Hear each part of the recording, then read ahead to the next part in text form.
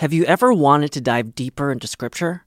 If so, you're in luck, because every day there's a new Scripture reflection from the thoughtful staff at America Media, thinking through big questions together, like, what do Catholics believe about guardian angels? And what can Gen Zers take away from the Gospels? If you're already a subscriber, you can access these reflections in your email inbox or on our website. If you'd like to become a digital subscriber, it's easy to do. Just visit americamagazine.org/subscribe, and you'll have full access to America's Scripture reflections. Welcome to Inside the Vatican. I'm your host, Colleen Dully. Last week, bishops, priests, religious, and lay people from across the Catholic Church in Latin America and the Caribbean came together for a first-of-its-kind meeting on synodality. Papal biographer Austin Ivory covered and participated in the meeting in Mexico City. He joins me this week to talk about the meeting and the tone it set for the global synodal process. I'm Colleen Dully. This is Inside the Vatican. Good morning, Austin. Good morning. Thanks for joining us fresh off of your trip. So last week on Inside the Vatican, we covered the U.S. Bishops' November meeting. And this Ecclesial Assembly Mexico City meeting was a meeting of bishops, but it was a different kind of meeting than the one that the U.S. bishops just had. So could you tell me to start out, what exactly is an Ecclesial Assembly? Maybe how is it different from a meeting of a bishops' conference? Yeah, Colleen, it was a one of its kind meeting. And the first thing to understand about it was that it was a meeting of the Church of the entire continent of Latin America. Now, we're used to having in Latin America these big things called general conferences, which happen, every 10, 15, 20 years sometimes, which are big meetings of the bishops from all over the continent. This was an assembly of the people of God from across the continent who had gathered together following an unprecedented consultation of the people of God, which took place over a number of months.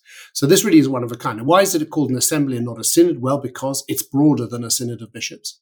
And it also doesn't have the same kind of binding character to it. But this was really the result of CELAM, which is the Council of Episcopal Conferences of Latin America, wanting to do something. They originally wanted a new general conference. The last one was 2007 in Aparecida, Brazil. Pope said, no, we still have to implement Aparecida. So it was actually the Pope's suggestion that this be a meeting of the people of God. So that's what it was. So Austin, you were at this meeting, you were participating in this meeting. Can you kind of set the scene? What was it like? Well, the building where we met was called Casa Lago, which is just outside Mexico City, an enormous retreat house, 300 rooms, which the Mexican bishops use for their big plenary meetings. It was kind of in the middle of this religious compound. So in a strange way, even though we were talking about the church that goes out, we were rather trapped inside. Partly also very strict on COVID. We weren't allowed to sort of come and go too much. But yeah, so that was the thing. So we met each day there's a big round auditorium. So the 120 assembly members who were present met physically there, and we connected with a huge screen. We then connected to people joining us through Zoom. So there were about 900 assembly members who joined by Zoom, and then a lot of the sessions were just were speeches.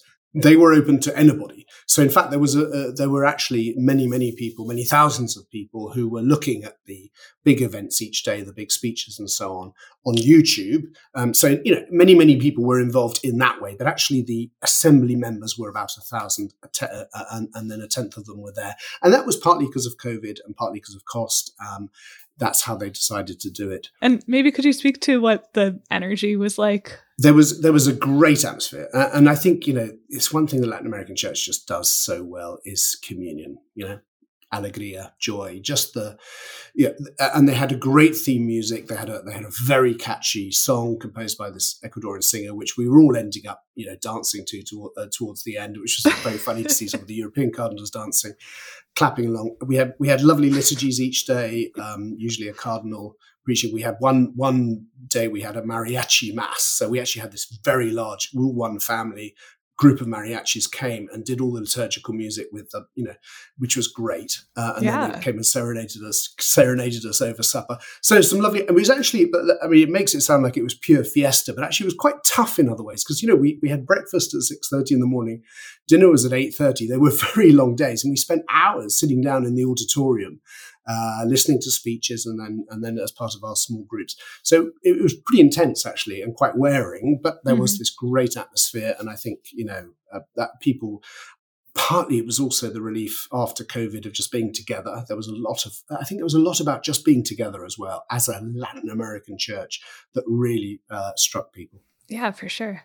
I saw that it was also being called a new synodal organism, and I wasn't sure what to make of that. Well, it was definitely a synodal meeting, and to underscore that, we had the presence of Cardinal Mario Grech, who's the General Secretary of the Synod of Bishops in Rome, and we also had with us Cardinal Jean-Claude Hollerich, who is the General Relator of the Synod on Synodality, and of course we had various other dignitaries from across the world who had all come to say, well, is this a model for us? And of course, in the Pope's own message at the beginning to the Assembly, it was made clear, this is very much in keeping with, in continuity with the Global Synod. So even though this was planned, of course, before the announcement of the Synod on Synodality, my sense was being there that there was a huge interest in this because it's the kind of thing that can be brought into this wider synodal conversion that the Church is now being called to undergo. Yeah, and I'd love to talk to you more about that in the second half of our show. I guess my question about the new synodal organism was, is this a body that's going to meet again? Is it going to become some sort of standing thing, or was it a one-time deal? Well, I think everybody was at pains to stress that this is the first baby step of a whole journey into a synodality. So this is a new model. This has not been done anywhere else in the world. We've had synods of bishops, and of course now with the Global Synod we have consultations of the people of God, where the people of God have been brought into the process. But this is actually a consultation of the people of God followed by a gathering of the people of God with their bishops. And one of the interesting things, by the way, was that they were very keen to have representatives. So we had in each group which met to consider various questions, let's call them small groups, although they weren't that small, 20% of them were bishops, 20% were religious, 20% priests, and 40% laity. So the idea was, you had this spread across the church.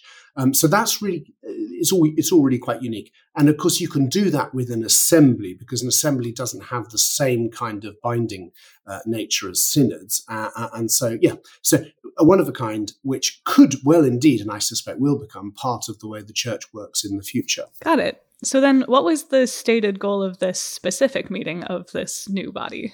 So the idea was that the church, the people of God would gather following a consultation of the people of God. And the consultation was very, very broad ranging. It was, basically tell us how you feel, tell us what's going on, tell us what you expect of the church at this time. Very important. This was a lot about the church, actually.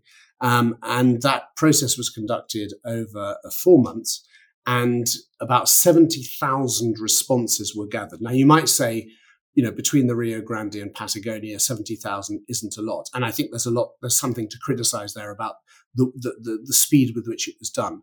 But nonetheless, again, it's unprecedented that many people were consulted. Their responses were gathered into a huge, thick volume where they were really very faithful to the responses. So you've got this huge range of responses. That was then reflected on prior to the assembly by the organizing committee, who produced a kind of discernment document.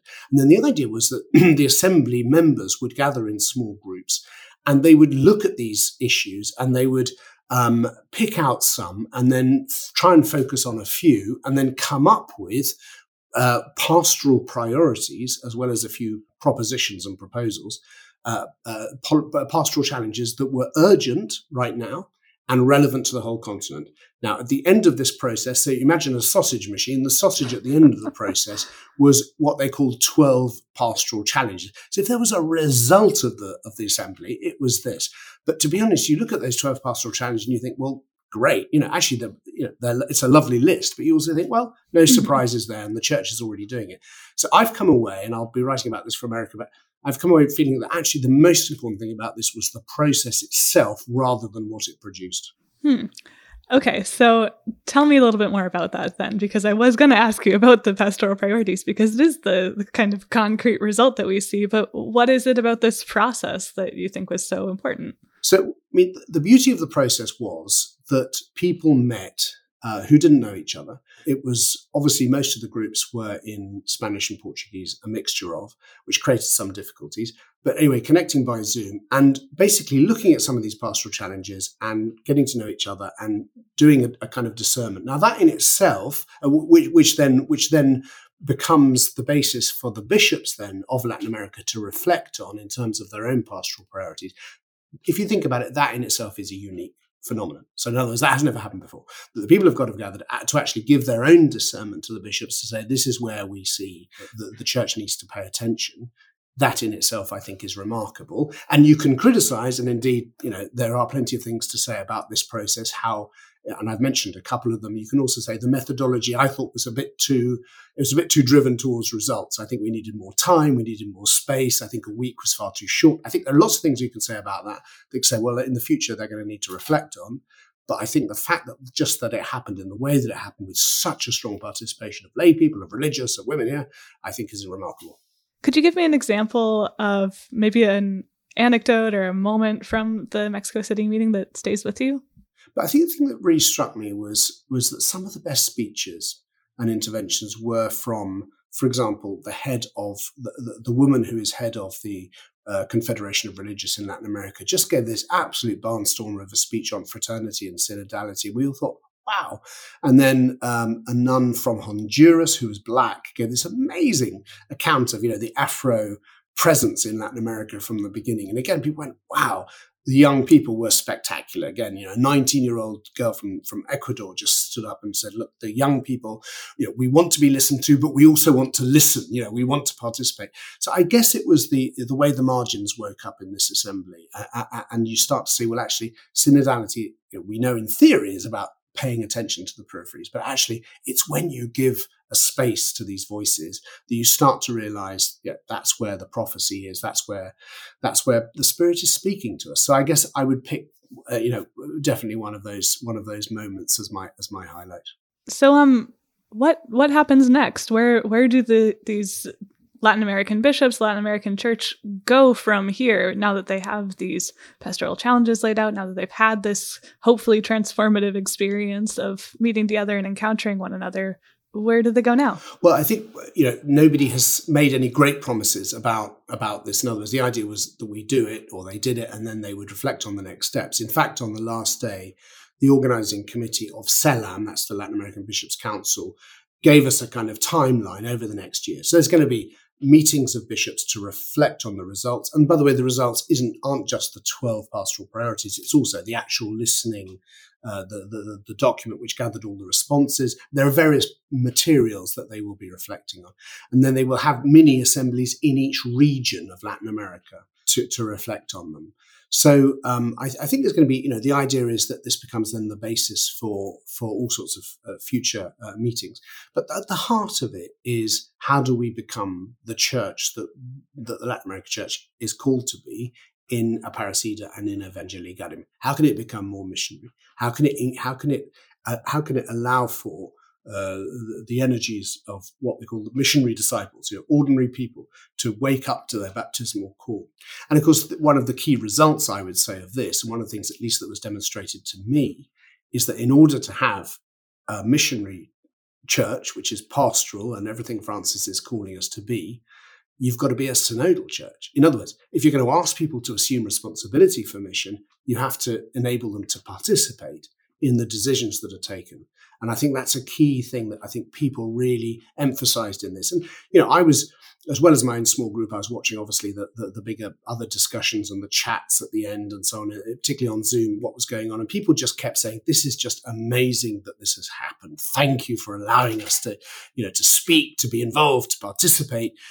Of course, some criticism saying, well, why isn't there a final document? Why wasn't it more representative? Some people want a different kind of thing. But most people just said, this is fantastic. This is what it feels like to be actually engaged as missionary disciples in the future of the church. And as we've been talking about with the global synodal process, it's a matter of starting processes, right? Rather than reaching some conclusive final result. Like, this is not going to be a one and done kind of situation. So after the break, we'll talk more about that, how this meeting relates to the global synodal process. And of course, we'll also talk about Pope Francis. It wouldn't be an Austin interview if we didn't talk about the Pope. So we'll be talking about Pope Francis' message to the Ecclesial Assembly. We'll talk about the legacy of Aparecida, and we'll talk about the example that the Latin American bishops have set for Pope Francis' global synodal process. Stay with us.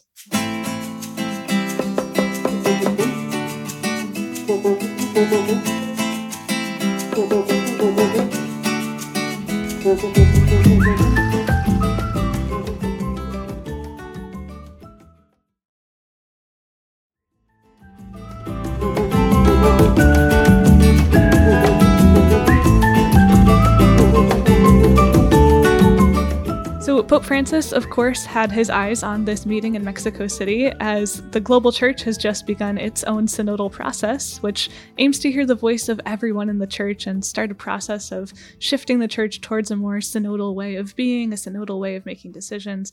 In his speech to the Latin American meeting, the Pope spoke about the three main themes of the synodal process. He spoke about communion, participation, and mission, but then he added two more words, listening and overflow. And we've heard a little bit about overflow from Pope Francis recently. And Austin, I just wanted to pick your brain. What does the Pope mean by this?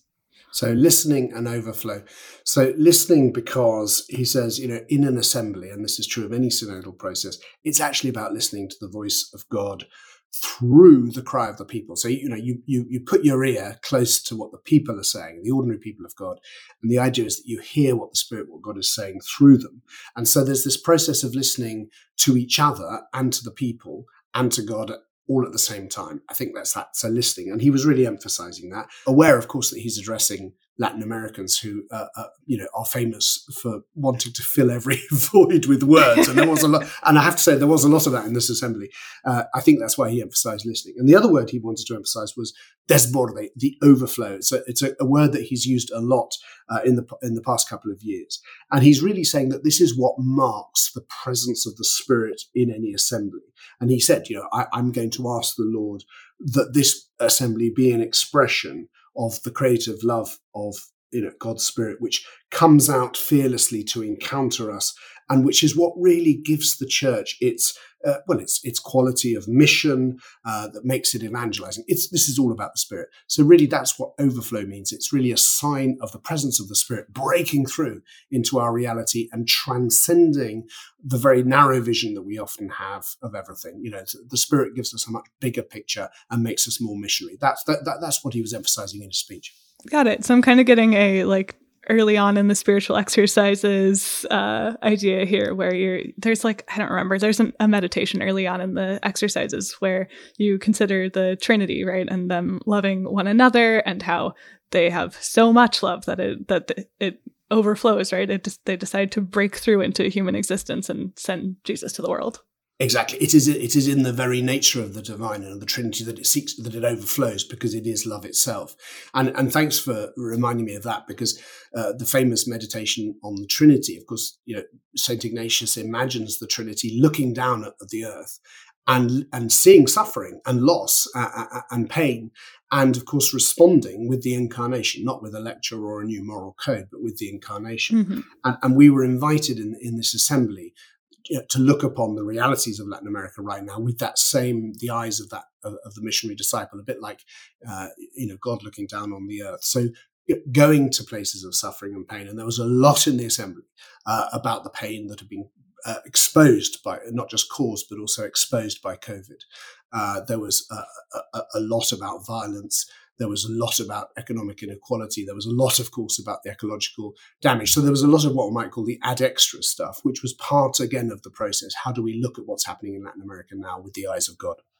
Austin, earlier in the show, you were mentioning Aparecida, right, which was this last big meeting of the Latin American and Caribbean bishops. And it was a really important point in kind of the career of then Cardinal Bergoglio as well. He was helping lead this meeting, lead these conversations. And I'm curious how Aparecida related to this meeting. I know that Pope Francis wanted the Mexico City meeting to be sort of a continuation or maybe like a revival of Aparecida.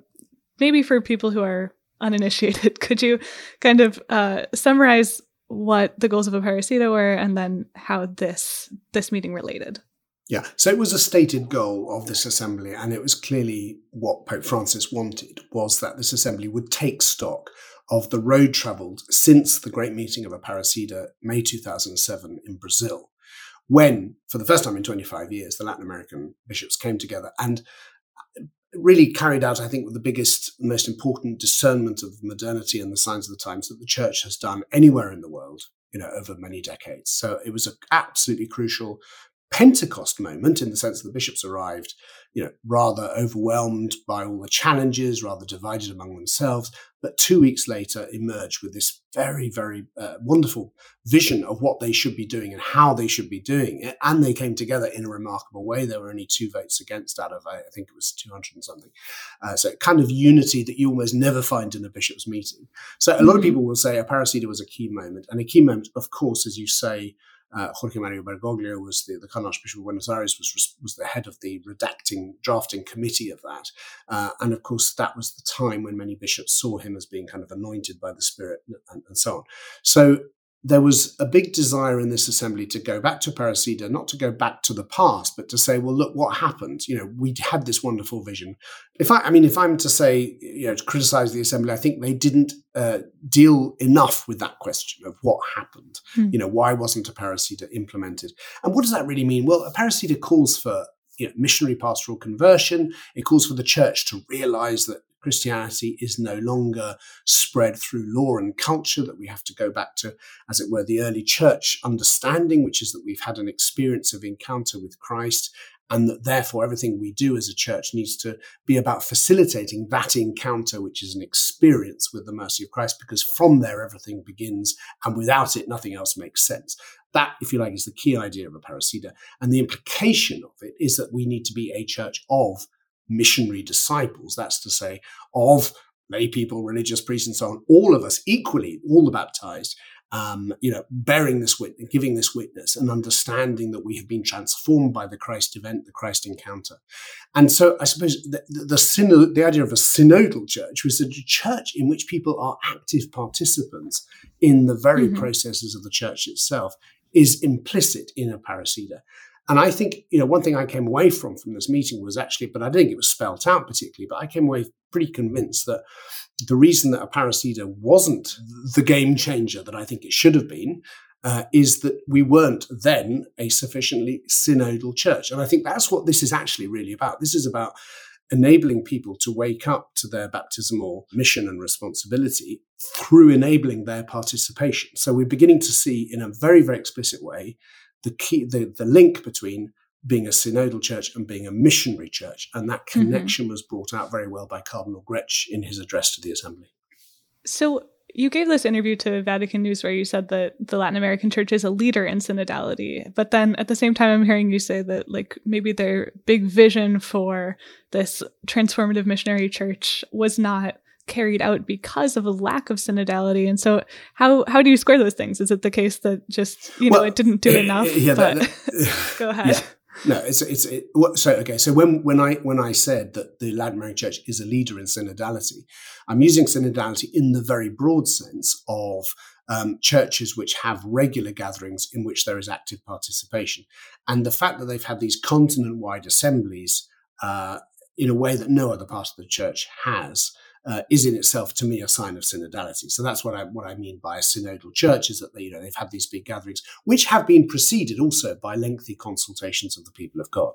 So, but the reason I think the Aparecida vision has not been taken up with the energy and enthusiasm which I think they hoped, it has been transformative, but not as much as it was hoped, is because I think the church has not yet become, in Latin America or indeed anywhere, as participatory as I think a missionary church demands. And I think that connection has only become clear for the Latin American church with the pontificate of Francis, with the synods that there have been in Rome, and above all the Amazonian synod, where I think the Latin Americans start to say, okay, you know what, This is all implicit in a paracedum. We now need to make it explicit. We now need a different kind of, if you like, model of church or model of understanding of the way the church proceeds in order to fulfill that vision, which is in a paraceda. And by the way, I think that's why Francis was absolutely right to say, look, you don't need another general conference. What you need is a synodal experience that allows you to put the paraceda into practice. So as we're embarking on this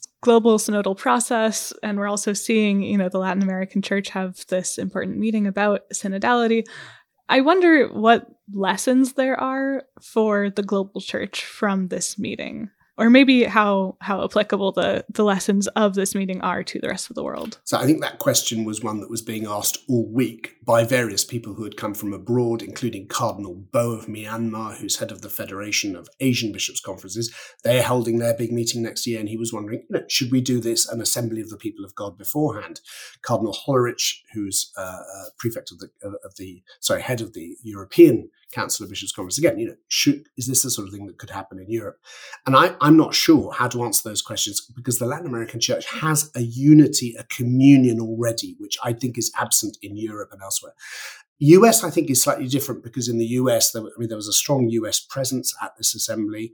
70 of the assembly participants were actually from the US. And of course, the Hispanic ministry in the US has had the Encuentro experience of, there've been 5 encuentros, as they're called, where they say, actually, we're doing what the Latin Americans are doing, and we can now help the rest of the US church to embrace this. I think the US, in a way, has a great advantage in that they have a presence within the US of a church which is already familiar with this. Yeah, this is something that the nuncio said at the U.S. bishops' meeting. He said that, you have this group that's very experienced in synodality within the U.S. church. And I think it's the only part of the U.S. church which has that experience.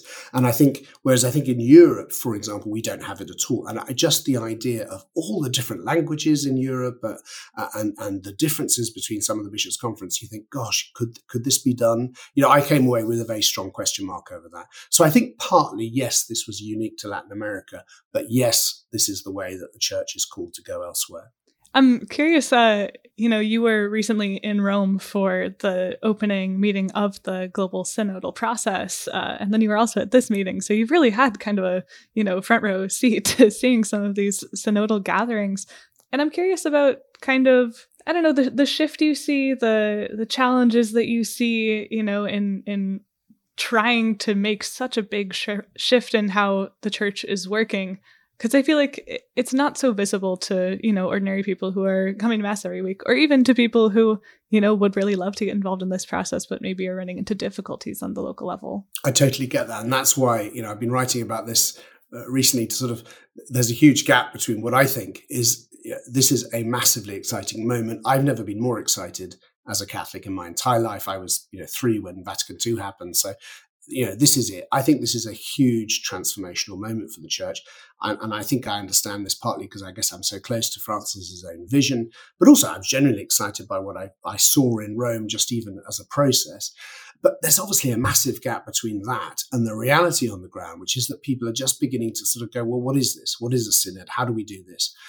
Some bishops are kind of regard this as I heard in a paraceda from somebody who knows the US church. I said, how are the American bishops, going with the welcoming the global synod? And he said, well, of course, the Vatican only got in touch with them last April. By that time, they'd done most of their budgets, so they regard this as an unfunded mandate. So I thought only the US church could respond to this historic moment by saying, "Sorry, it's not in the budget."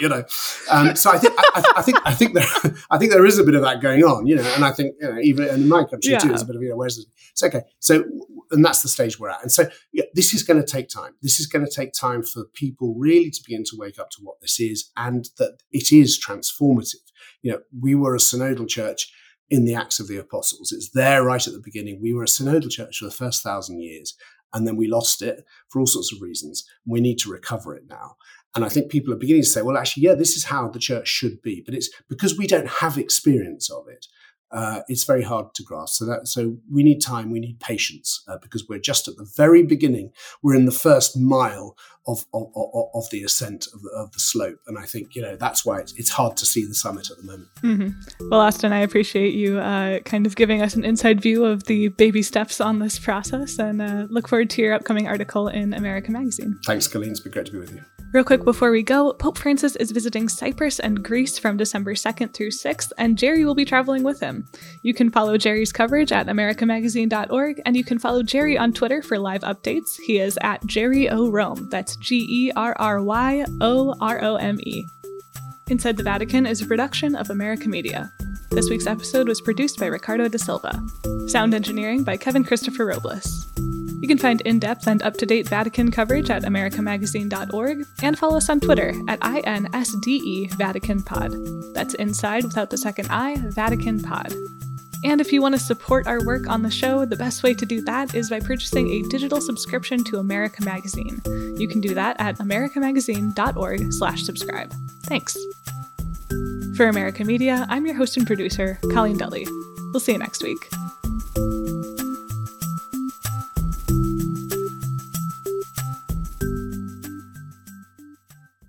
Have you ever wanted to dive deeper into Scripture?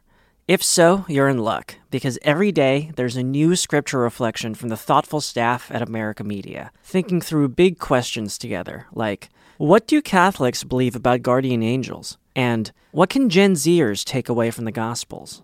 If you're already a subscriber, you can access these reflections in your email inbox or on our website. If you'd like to become a digital subscriber, it's easy to do. Just visit americamagazine.org/subscribe, and you'll have full access to America's Scripture reflections.